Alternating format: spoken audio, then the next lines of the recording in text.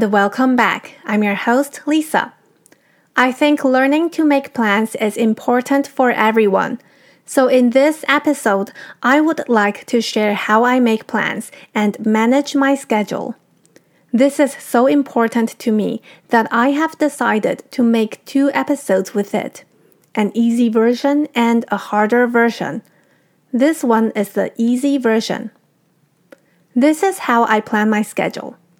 First, find a weekly planner with timelines. It can be physical or digital.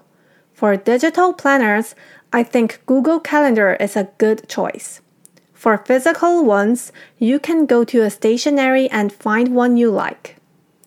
Once you have picked a planner, turn to a new week and write down all the things you need to do that week, such as work, appointments, or classes.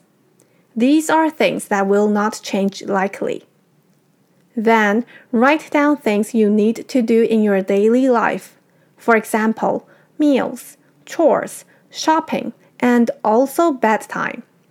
You should also remember the things you do regularly, such as doing exercise. The things you write down in this step can be changed easier.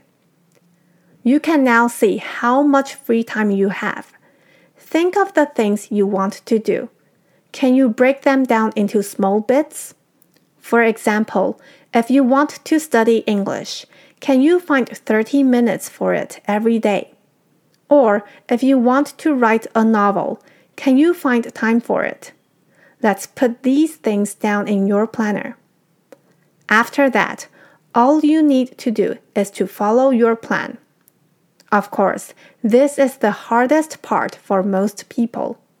If you fail to follow your plan, just plan again and try again.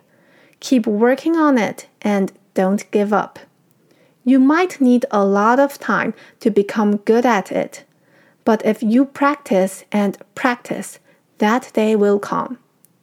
Then you will find that you can do much more than you thought. You will become more and more efficient, and you will be happier because you will not need to give up many things. That is all for today, and this time I want you to try plan your own schedule. Do it for 2 or 3 weeks and let me know if you have any questions. I hope this can help you. Until next time then, bye bye.